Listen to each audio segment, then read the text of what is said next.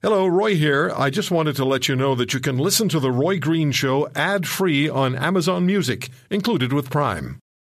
This episode is brought to you by Shopify. Forget the frustration of picking commerce platforms when you switch your business to Shopify, the global commerce platform that supercharges your selling wherever you sell. With Shopify, you'll harness the same intuitive features, trusted apps, and powerful analytics used by the world's leading brands. Sign up today for your $1 per month trial period at shopify.com/tech, all lowercase. That's shopify.com/tech. Think you can swim with the sharks? Talk with Mr. Great White himself, Roy Green. The Roy Green Show on the Chorus Radio Network.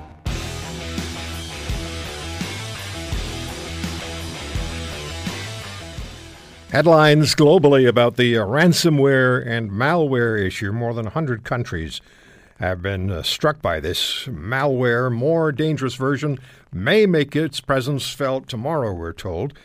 David Fraser is an international internet privacy and security lawyer who joins us on these issues. He's a partner at McInnes Cooper in Halifax, founder of the Canadian Privacy Law blog, and he recently authored Cybersecurity, a 5-step data breach risk mitigation plan for boards and directors, and you can find that at mckinnescooper.com. David, thank you for taking the time. Where do we stand today? Will things get worse potentially tomorrow? Is there a legitimate fear that this could happen, even worse than what's been experienced over the last 48, 72 hours?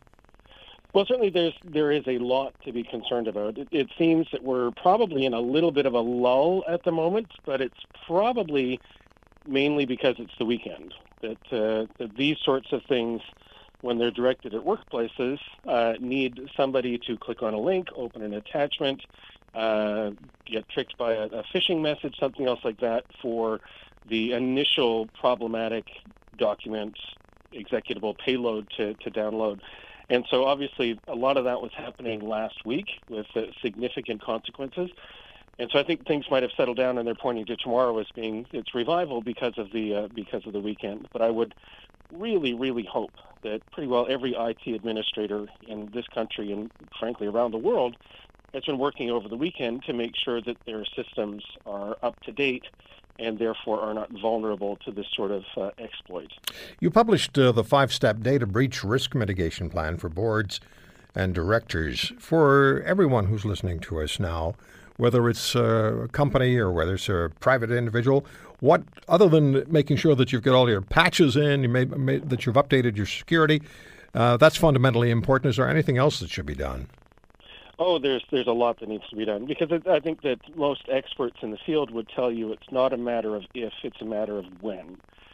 And obviously this attack is a ransomware attack, so that all your files on your network and on your computer end up encrypted, and you really cannot ever get access back to them unless you pay the ransom.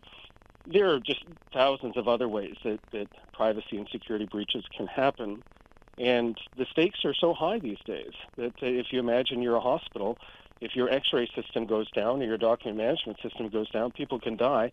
But just think about your own business or think about your own home life, that you really want to have a plan in advance to understand what's the calm, cool, collected, rational response, kind of stepwise, who do you involve, who do you call.